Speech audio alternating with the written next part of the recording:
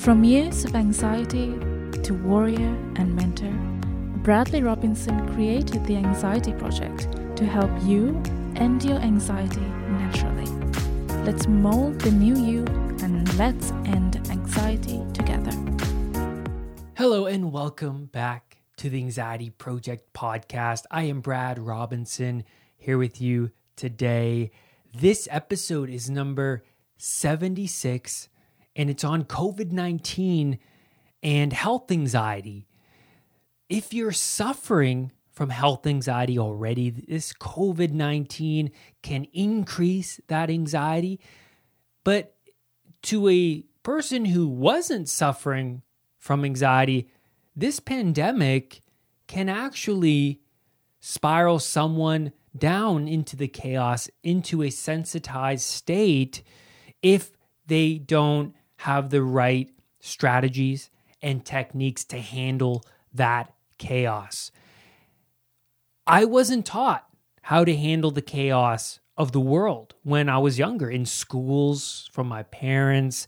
I wasn't taught strategies to deal with life's challenges. So it's important to learn and practice these techniques and strategies so that when challenges come about, just like this pandemic, you know how to handle it properly so that your mental health and your physical health are proper, are healthy, right? Are working exactly the way you want them to work so that you can actually think rationally. You can actually respond accordingly. That will actually help you. So with this pandemic, an already sensitized person suffering from anxiety will have a hard time dealing with this quarantine, dealing with this chaos, dealing with this bad news that is projected from the news. And this virus has done just that to many, many people around the world. It has caused so much health anxiety. I see it everywhere. I see when I go to the supermarket, people are on high alert, and for good reason. You want to do your duty by keeping your distance, by staying at home. But I see a lot of anger. I see a lot of frustration. I see a lot of fighting. And that's a sign in my eyes that they are suffering from anxiety, because remember, anxiety is the amygdala's fight, flight, or freeze response, right? It's your body's natural response. And from that fight response, there's a lot of anger going on out there. So it can be problematic if we spiral down into that chaos for you and your family members who are relying on you for that guidance, right? And it's important not to get and let those irrational thoughts get the better of us. We want some more rational thinking, especially in this chaos. It can be real easy to spiral down into that chaos. You just have to entertain those irrational thoughts. You have to give those thoughts energy and thus keeping them alive and thus changing your emotional state. Too much news and too much of you talking about the pandemic in a negative way, talking about the deaths, talking a lot about the what if thoughts. You know, what if I get it? What if my family gets it? What if I get it when I go to the supermarket? And then reacting to a sneeze, to a cough irrationally. And that can spiral someone down into anxiety. So the news, watching too much of that, focusing on a sneeze and a cough and letting those chaotic thoughts spiral, and then being around others who are talking negatively about the virus, the deaths, oh my God, the horrifying reality of it, right? And then and then talking, you yourself complaining about your situation, you talking about your concerns over the virus, like the deaths and the toll, right? And so then that can come from the news too, right? If you watch the news, then you kind of repeat that news to other people around you, right? And so in this episode, I want to provide you with the strategies to reduce this anxiety response and to handle this chaotic time rationally. Health anxiety is when you ruminate and obsess over your state of health continuously all day long. When you link a certain emotion to a particular bodily sensation over and over and over again, it becomes unconscious. This means that when the bodily sensation pops up, you automatically feel that emotion. You feel that anxiety. Since our brains are neuroplastic, meaning it has the ability to change neural pathways, you can unlearn something. You can, whenever you learn something new, that's stimulating new neuronal pathways, and you can lessen old pathways such as addictions by replacing those unhealthy habits with a new habit, and thus lessening your grip over old addictions, old bad habits. So since our brains are neuroplastic, we can break this link, the link of attaching that bodily sensation to that fear of it being an illness or being something else that you don't want it to be, right? So we can break this link by attaching a rational replacement thought to that sensation. And what really helped me overcome this challenge was putting an elastic band on my wrist. What happened was when I would get that catastrophic thought over that sensation, I would slap the band on my wrist and then think of a rational replacement thought. And that would make me feel better. I would notice my emotions would change.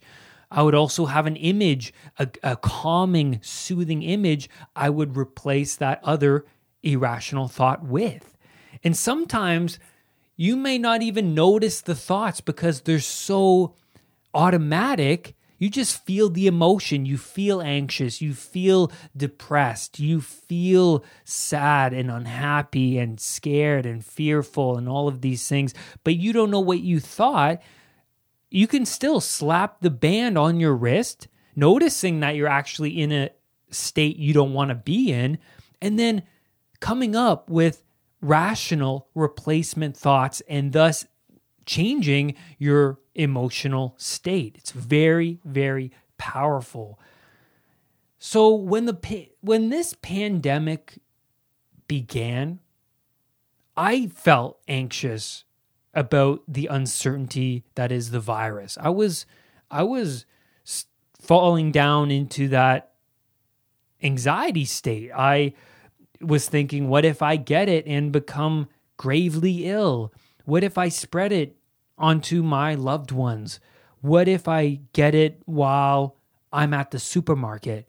But here's the thing, since I developed so many strategies and techniques during my anxiety recovery, I was able to handle this new life challenge effectively. Differently than what I would have used to. My older self wouldn't have handled this properly. I would have spiraled down into chaos. But I have all these strategies under my belt, on my tool belt, I should say. And so I didn't let it get too far. There was a lot of what if thinking. There was that uncertainty that made me a little anxious, but I had so many tools on my tool belt that I was able to handle this new challenge effectively. And I didn't let it spiral down into severe anxiety. I just let my anxiety go to like a level 4 instead of my old self would have let it go to level 8, 9, or 10, right? So it's important to develop these tools and techniques to handle these challenges. One important strategy is adding those reasons why you won't die from the virus, right? So there's all these what if thoughts about, what if I die from the virus? That's the underlying fear, right? Death from this virus. So, for example, if you have high anxiety over getting a serious disease, but you continue to be a couch potato and eat chips and fast food, you only increase your anxiety over becoming ill. But if you exercise daily and you were on a strict, healthy diet, the evidence of you getting that disease decreases, and then the belief that you are healthy, strong, and vibrant increases. So adding those reasons why you won't die from the virus is great. It's what you really need. It's those rational thoughts that'll get you to a more calm and conscious state. So add more evidence to the belief of you having a strong, healthy immune system so that even if you do get it, you know you can fight it off because you have a strong belief. You view yourself as a healthy person. So add that evidence to why you believe you're healthy. Exercise daily. Take vitamins, especially vitamin C, which is most effective for fighting off viruses. Because when you get a virus, the virus depletes your vitamin C. If you increase it, your vitamin C, you're going to fight off that virus more effectively. There's actually, in China, they are treating a lot of their patients with high doses of vitamin C. I don't know the outcome of that yet, but I'm sure that has made a catastrophic difference, a huge difference. So take those vitamins. Breathing exercises strengthens your immune system. Reduce carbs and reduce your sugar intake, right? Get plenty of sleep, and this fights off cancer cells. It fights off viruses. So plenty of rest rejuvenates the body, strengthens the body. These are great ways to reduce anxiety and the belief you will die from this virus. But rational thoughts play a huge role in anxiety reduction. And news can be harmful for that. When you sit in front of the TV and you're watching the news, or you know somebody who's watching the news, they're in a unconscious state, right? That's why TVs take advantage with those commercials. There's so many commercials. Because when people get in front of the TV, they're sort of in a hypnotic state, right? They're not really thinking anything. They're just absorbing the information, right? So when you're watching the news and they're talking about those deaths, when they're talking about the horrible situations people are in, that affects you. That really does affect you. It affects your emotions. It affects the way you speak to other people, because you may leave the TV room and then go talk about the horrible news to other people. But here's the thing. The news loves and depends on this negativity to keep you engaged, to keep other people engaged. I see it all the time. I see people watching the news and then they talk about it to other people. They act out. They speak about how awful this virus is because of what they saw on TV, right? So be careful about what you watch on TV and reduce the news, because You're going to find out the news from somebody else if it's that important. If you need to know about it, you will find out. It's like me. I don't watch the news, but I actually find out information from other people. Whether I choose to accept it or not is my choosing, but I don't watch the news. That's only going to increase the negativity in my life that I don't need. I want to keep a strong immune system, so less news, the better. New studies, and this is interesting because this will support your new rational thoughts. And I got this information from Dr. Berg, who is a YouTuber, but he's a doctor, and he's been a doctor for a very, very long time. And he talks about the virus and in such a rational way, and this is really useful. New studies now confirm over 1 million people infected by the virus. But they also discovered that a lot more people got the virus and developed antibodies for the virus. And they had no idea they had the virus. It's so interesting. And this new information, this new data brings the fatality rate even lower. China, the mortality rate is 0.6%. Britain, 0.9%. California, 0.2%. They found that 50 times more people were infected than they originally thought. So they are discovering through testing that a lot more people in the population had it, overcame it, and they never knew they had the virus. So these are great rational thoughts. When you get caught up in the deaths that the news projects, or those sensations, or whether you know you have the virus or not, these are great rational thoughts to incorporate into your day, right? So these are great rational thoughts that I incorporate into my day. I do research and I discover that it's not as serious as the news makes it out to be. But it is a stressful time, no doubt.